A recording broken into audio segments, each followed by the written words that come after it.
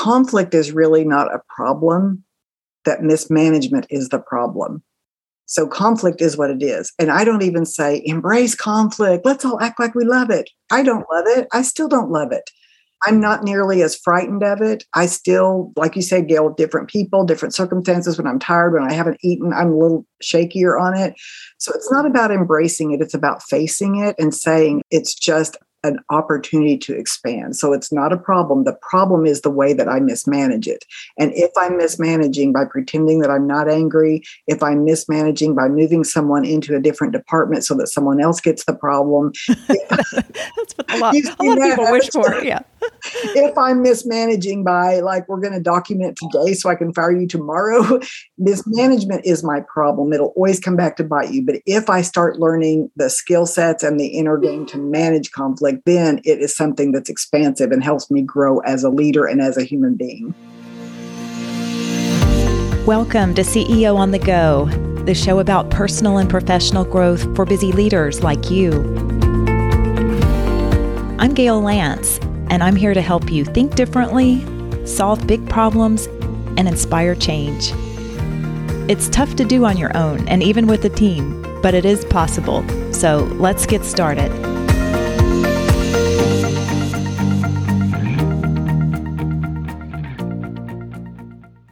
Welcome to this powerful episode of CEO on the Go that features my conversation with my good friend, Marlene Chisholm. I love it when I have the opportunity to interview someone that I know so well, and I'm eager to share her brilliance with you. Marlene has deep expertise in relationships and communication, and I believe that's ultimately what helps drive success in your business. We talk frequently about our work, what we observe, what we're learning through our experiences. It's rare that I've encountered someone who is so committed to personal growth and is so energized by learning, teaching, and helping people work through difficult situations. So we have a lot in common. Marlene knows how to bring conversations to the table that really need to be had, and she's helping leaders do the same. She works with top leaders and their teams to build drama-free cultures that drive growth and reduce costly mistakes. She's written a number of books and just launched her new book called From Conflict to Courage: How to Stop Avoiding and Start Leading. So if you have challenges dealing with conflict or avoiding conflict, you are in the right place. I think we all encounter conflict, some people more than others, just because we're human beings. So I encourage you to check out Marlene's work and follow her on LinkedIn. She's getting glowing feedback on her training programs, and I know that you'll benefit from her insights. Enjoy my conversation with Marlene Chisholm.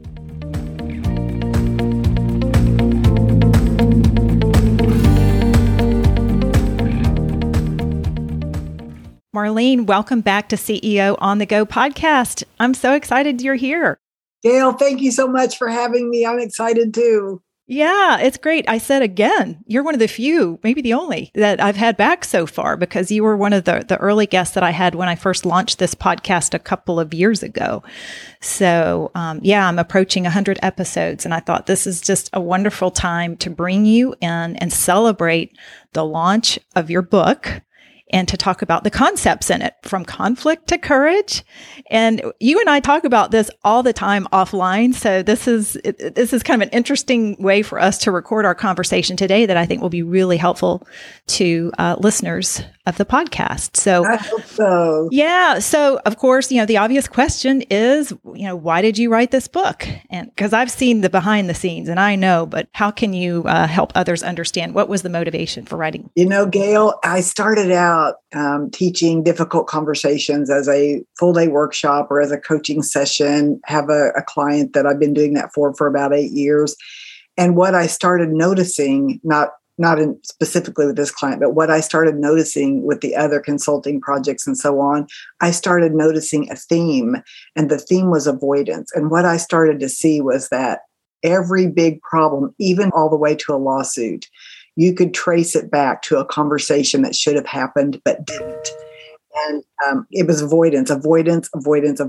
And I had no indication that was what I was going to uncover.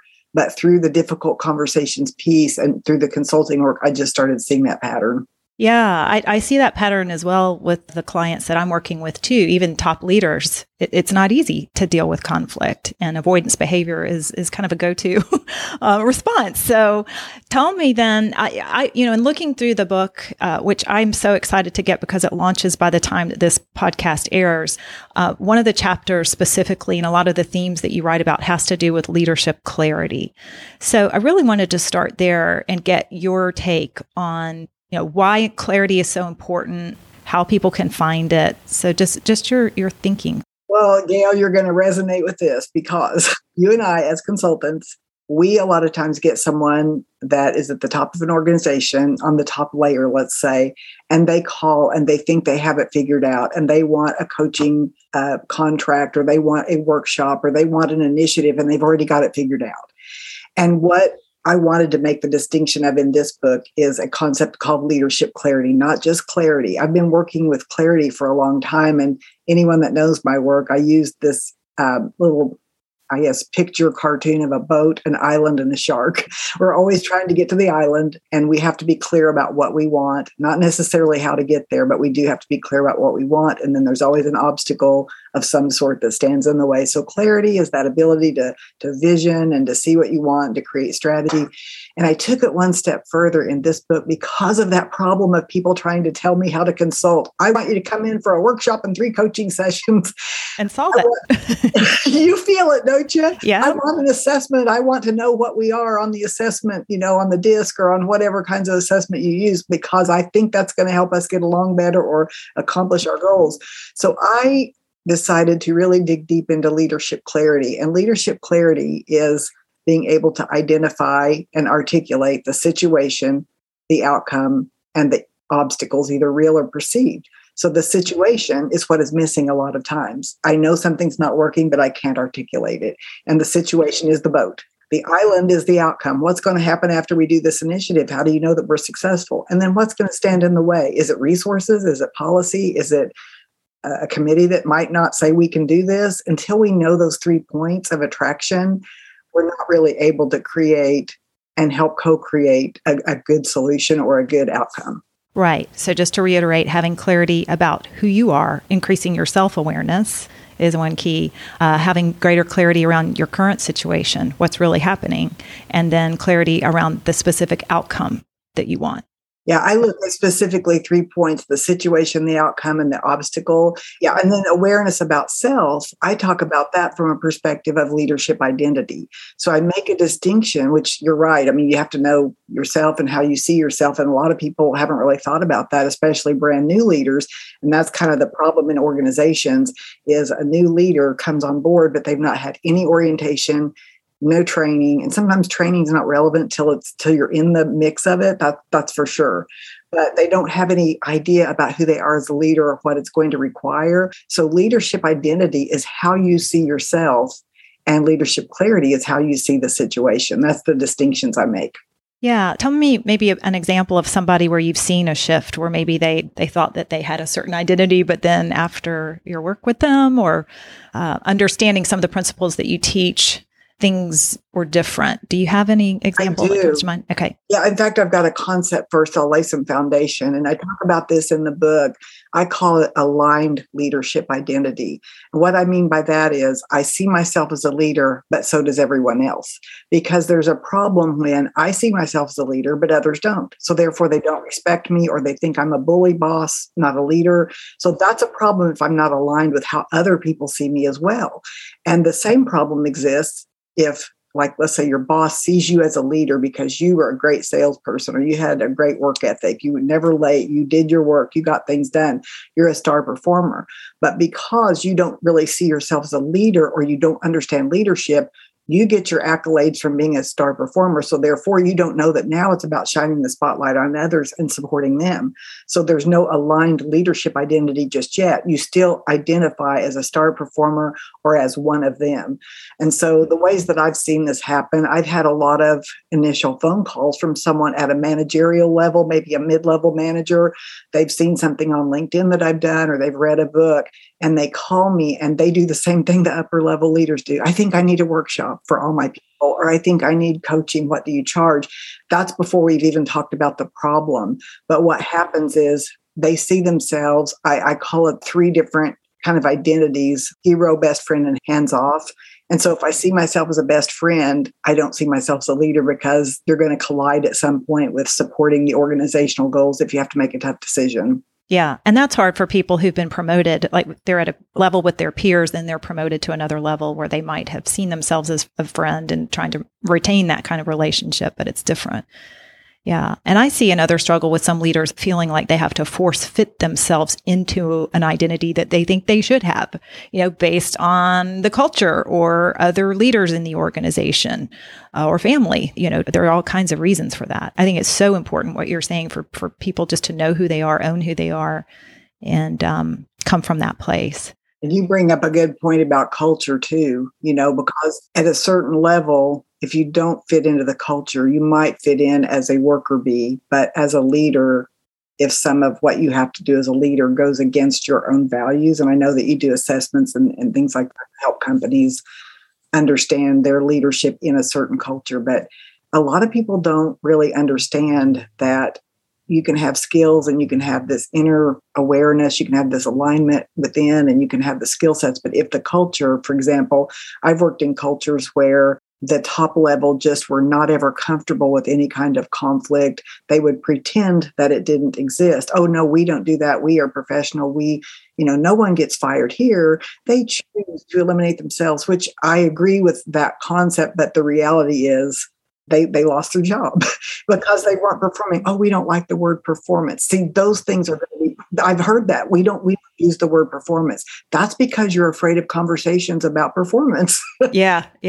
Great insight. So I want to get right to some common scenarios that I see and that you see too, when people who are facing a difficult situation, say it's another person that they know that they feel like they have to confront, or there's something that needs to be resolved and they don't know how to have the conversation. What would be a good starting point for someone like that who's kind of naturally resistant to having that kind of conversation and dealing with conflict constructively? I think more of us than not are resistant to that. We can say that we're not, but it's just a matter of context. Never fun. Yeah, it's just a matter of context and level. The reason it's difficult is because it doesn't feel good, or because you like that person, or because you have a lot on your plate right now and you feel like you might lose it, or they might cry. There's lots of reasons. My first step, which is different, I think, than what's out there in a lot of books, I have a concept that is this: there is no conflict unless there's an inner conflict first. So I really advise people to work on what I call the inner game, and what that means. For example, I've had something in my own family life here lately where I felt a lot of resentment. Well, now I have to take my own medicine, right? Like, I can't have that conversation from a place of resentment, because it will come off as accusatory, judgmental. It'll come off as harsh.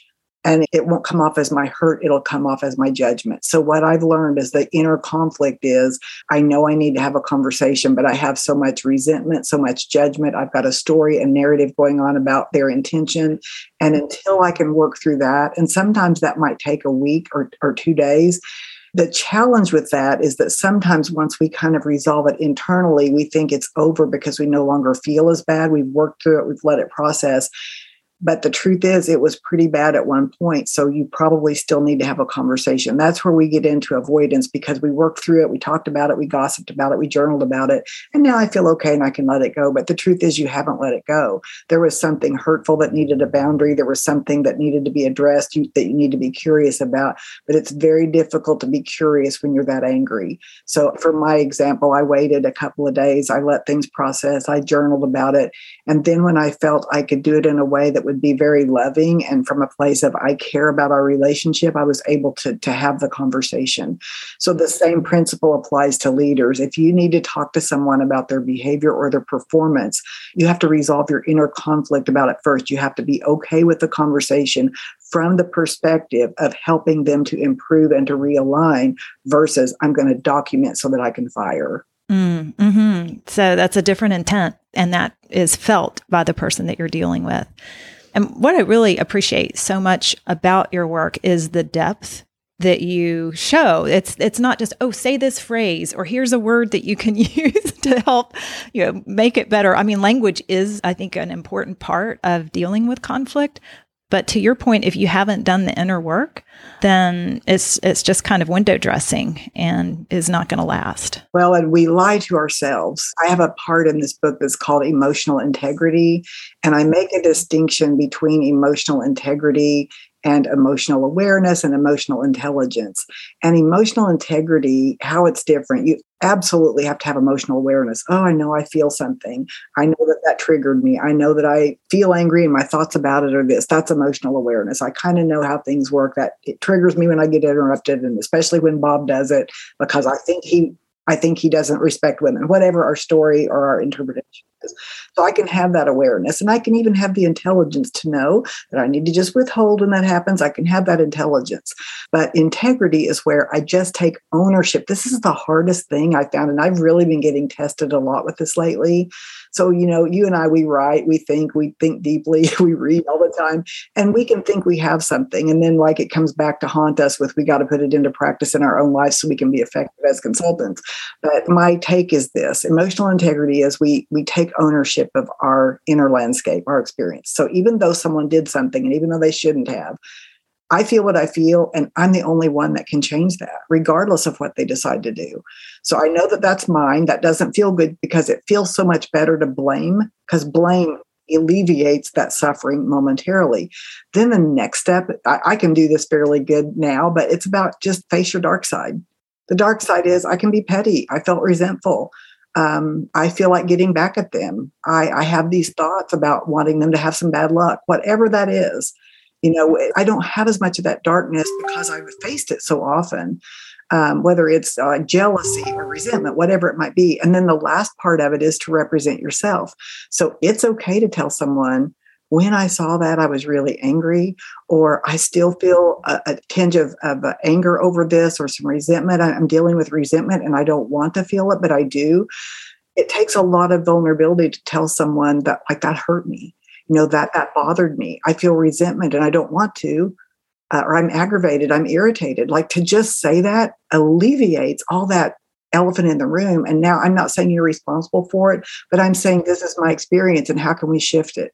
Yeah, man. And that's sensitive, especially in the workplace. I know some clients who are choosing not to have the conversation, where they're acknowledging the feelings that they have, or there may be some resentment or anger or whatever, is kind of eating them up on the inside, but they've made a deliberate choice to deal with it in their own way, believing that it may not even have an impact if they were to talk to the person or people who are involved. Yes, but you never know the outcome of the choice you didn't take. And one of the things I hear all the time is, well, I already know what they're going to say. Yes, that's so common. And there's truth in that. I say it, I've said it. You know what they're going to say because you have a history, and because you're observant, and because you are smart. Of course you know, because you've done it 1,000 times. But here's what I try to tell people. Are you willing to say it anyway, even though you already know? Because you're now coming from a different perspective of, instead of reacting, I already know what I think they're going to say, but I'm going to allow space for that to happen. And I'm going to hold my space, and I'm going to say, can we hang out here for a moment? Instead of me going, I knew it. You're always this way. You're never. Because my reaction is the thing I have to work on. So if it's okay for them to say it, then I can still ask it because I already know that they're going to. But what I found is that this helps us to build space and come from a different perspective. And when we come from a different perspective, very often it just slows time down, and they don't say what they've always said. They sense the energy that you're coming from, that you're providing space, and you're no longer going to play the ping pong. You're just going to let them say no immediately. And you might just say, can we discuss? I had a feeling you might say no, but would you hang out with me, even though it's uncomfortable? When you start to do that, it is amazing how your relationships transform. Yeah. I love the fact that you're making it invitational, Hang out with me. Could we just discuss? Or I feel really passionate, and I'm perceiving that you do too. Could we revisit when we both had some time? Because if you say, look, you need to calm down. No. Yeah. So that's why it's take part ownership of I've had people say, well, you act like well, you know what? You're a part of this too. You triggered this, right? Don't just tell me it's me acting childish or me getting loud. own part of it, to say, like, I feel nervous now, or I feel a bit passionate too. Can we just take a moment?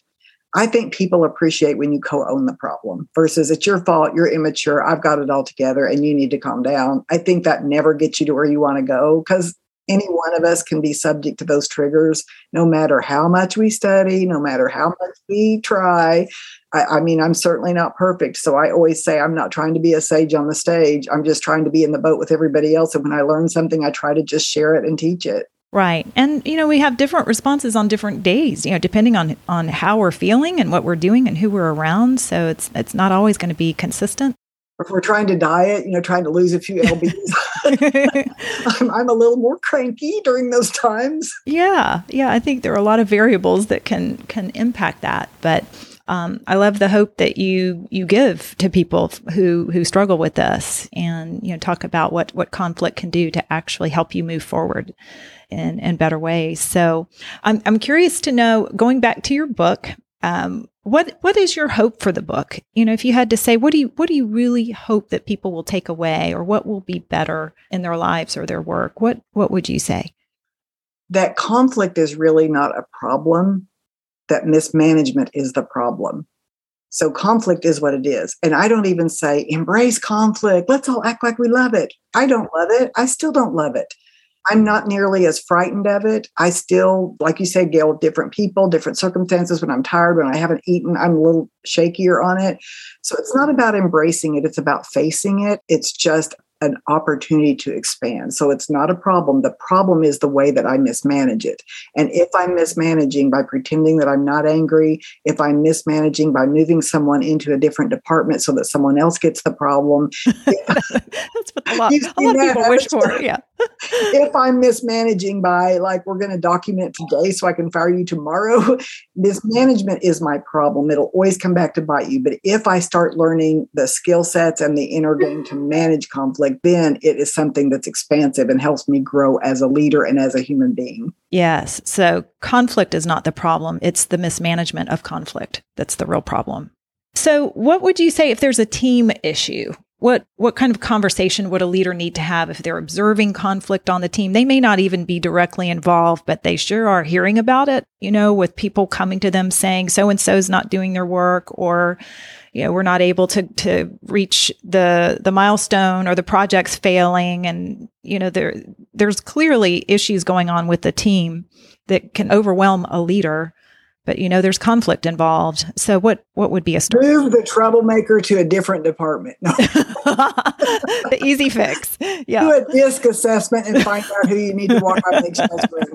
Throw them a workshop afterwards. The easy fix. Right. So, what I say with team is, like, as a leader, in fact, I just wrote about this on my LinkedIn newsletter, and I put on the title, Leadership Trap, Avoid Power of Attorney. And what I mean by that, if someone comes to you complaining about their boss, and let's say you are their boss's boss, you have to listen. You have to listen, because a complaint means something's not working. There's an outcome that's, needed, or resource that's not available. There's some reason. But when you start allowing people to talk about their boss to you, and you're the boss of the boss, you are now a secret keeper, and they're using that as a way to come and vent. And it has to be about rebuilding the relationship. So I say, don't let anyone represent someone else. Don't say everybody agrees, everybody thinks this boss is horrible, and then you're like, okay, I better watch out for it. You have to say, let's bring them in, or have you tried talking with them, or let me coach you on your next steps. Because if you don't know how to coach as an upper level leader, you're going to keep throwing solutions at it that aren't going to help. And that is the skill I see missing at the top level, is not understanding these concepts of letting other people gossip to them or complain about problems. And then they put their subordinate leader on a performance improvement plan, and maybe that's not needed. Maybe it's you need to talk to your leader and to the employees and figure out what's missing, what's not aligned, what's not clear. Where does this misalign with the values of the organization? Did we give that leader the training and support? So that's what I see happening a lot, is that blind side. Either I don't tell my boss my problem, or else I talk about other people because I don't know how to handle my conflict. So I go tell my boss, hoping my boss can solve that problem. You have to take ownership of the problems you have. And it's okay to go to talk to someone for the purpose of resolving it and being willing to represent yourself in that meeting should you have a three-way meeting. Because what I see is a lot of rescuing, a lot of wink, wink, a lot of we'll move them. Look, they're getting ready to retire. You've just got 6 months. Just deal with it. I see, which there's reality in that. But if it's been going on for 20 years, it means there's a pattern there of avoidance. So it's just don't blindside. Stop representing other people. Stop saying everybody feels this way. If you're a boss, you say, I perceive, I've noticed, I'm concerned about. Not everybody says you're not pulling your weight. I'm concerned that the work is not distributed evenly. Here's what I've noticed. If you own that as a boss, it's different than saying, all of your coworkers keep coming to me, telling me about your bad performance. You are going to ruin the team if you do something like that. So the leader has to guide the outcome and has to have that clear vision of how to get that outcome. I love that. Yeah. Stating your observations and being careful about generalizing statements like that. And believing everything you hear. Yes. Yeah, that's true. Well, real quick, I just want to talk about peer-to-peer relationships and some of the sensitivities, in upper ranks, partners and professional service firms and senior level executives. Really doesn't matter the industry. I always say people are people, so they experience similar emotions and challenges. But what is some of your advice for people who are in senior leadership roles where they may be avoiding some of their colleagues, or that there's conflict of some kind happening? Is there a different approach or special advice? It's all the same approach. It's just a little different construct, I guess, a little bit of different context. Whenever you're the boss, you have power. Whenever you're the colleague, there's everything that, whether it's a relationship, if I'm the boss, you're the employee, I'm your equal, or I'm talking upward, there's always a power issue at play. So with colleagues, you always, again, you want to resolve the inner conflict and know what you want to have happen. What is it you're wanting from them that you're not getting? Part of leadership clarity in any kind of conflict is to say, this is a question I ask all the time in my consulting, and it's also in the book. What is happening that should not be happening? Or what is not happening that should be happening? Because you can identify as a leader, and everybody on your team can be the board of directors or the leader or whatever. If you can all identify as leaders and everybody else thinks you are. What might be missing is leadership clarity of why did we come together? What is our outcome? What is our purpose? Does this align with our mission, vision, and values? That's really where you start problem solving in your head, because if it's just a personality glitch, it's just a conversation about, hey, Fred, I'd like to finish my sentence. I know you're passionate. You've got great ideas. I want to finish. Just something like that very simply might fix the problem versus Fred interrupts every single time. And now I go tell my best friend, watch how Fred's going to interrupt. And now we're all looking for it. Let's stir it up. Yeah. Stir it up. And I could say, hey, I've noticed, like you could even say in a group of leaders to say, and this is a group at a meeting, I've noticed that we're all leaders, we're all passionate, but we tend to interrupt each other. I'd like to make a suggestion. This isn't, keeping us productive like we need to be, and we need to be the models of this. I would like to make a suggestion. And you make a suggestion or two. But again, you have to represent yourself, because there's bullies, believe it or not, even at the C-suite and board level. Absolutely. The more power, the more connections, you see it all the time. And we don't like to think that it's there, but it is. And so to be able to say, what's our purpose here? I'm feeling, or I'm sensing that we're getting off track. This should have been done before the meeting. Like, it's okay. You just have to represent yourself. Now, there's a risk. There's a risk at that level that others say, no, I don't feel that way. Well, okay, then I've represented myself. It's okay. Others don't feel that way.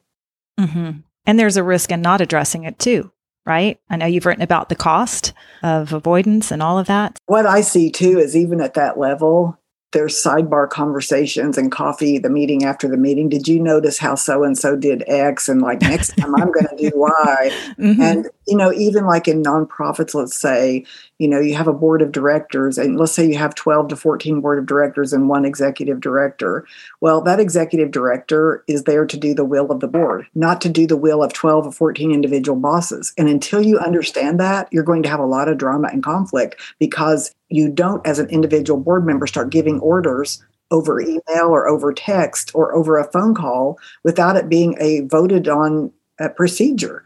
And I've seen those kind of problems in nonprofits to where the board members are not clear of their role and how things are supposed to work in that organization. Mm-hmm. I see that too. Yes. There's so many examples. We could go on, right? And I love the specific tips you're giving on how to phrase questions and observations. I think that that's especially helpful to people listening. So I know that we like to keep things fairly short on CEO on the Go, and I just wanted to allow you to share any final thoughts or tips that might be helpful to people who care about this topic. I would say just remember that disagreement doesn't cause relationship problems. Disrespect does. And we are losing this ability to be respectful when we disagree. Technology is moving at such rapid pace. Our ability to use an app to go buy something and have it delivered on our doorstep the next day, to go type up something hot and put it on Twitter and to have a Twitter war. We are losing our ability to build space between stimulus and response, and it's making us irresponsible leaders.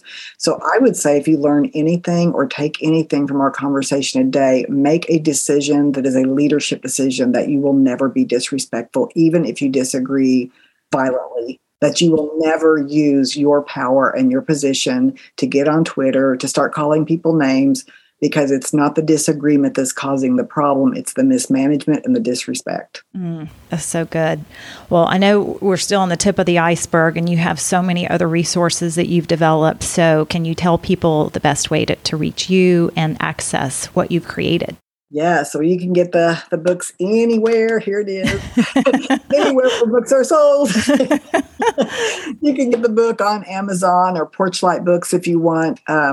If you want to get multiples, because there's a piece in there where you can have a book club. I build all my books for the purpose of having book clubs. So at the end, there's a learning guide for a book discussion. You can also get that at my website at marlenechisholm.com. We had the publisher build just a 2 or 3 sheet so that you can print it off and not have to write all over your book, especially if you're involved in different book clubs. So you can go to marlenechisholm.com. You can find a sneak peek if you go to the book link, or you can get the learning guide. You can follow me on LinkedIn. I do a live once a month, and it's usually on some sort of topic within the book. And then I have articles on SmartBrief.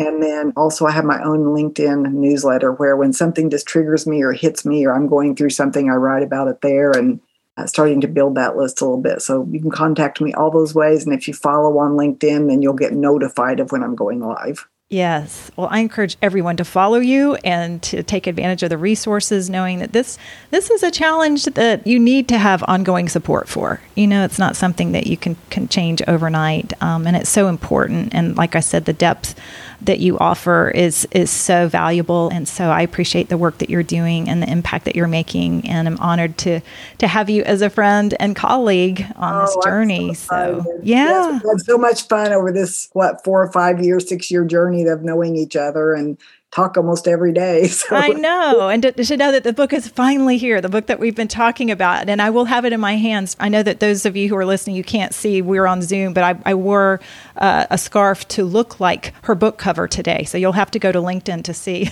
the screenshot, but that's the best I can do. But I'm so glad the book is here as of this recording. And again, encourage people to take it, read it, apply it, and improve their life and their work. So thank you so much for joining me. I'm sure we'll talk again. Yes, thanks for having me. Great. And for everyone else listening in, I hope you have a wonderful rest of the week, dealing with conflict constructively and doing the work that matters to you. Thanks for tuning in. And as always, be sure to share this episode with someone else who might benefit, or leave a review. You can join my email list by going to workmatters.com so you don't miss an episode. And there you can learn more about ways we serve mission-driven leaders like you. If there's a challenge you want to discuss, I'd love to hear from you. In the meantime, keep growing as a leader, inspiring change, and doing the work that matters to you.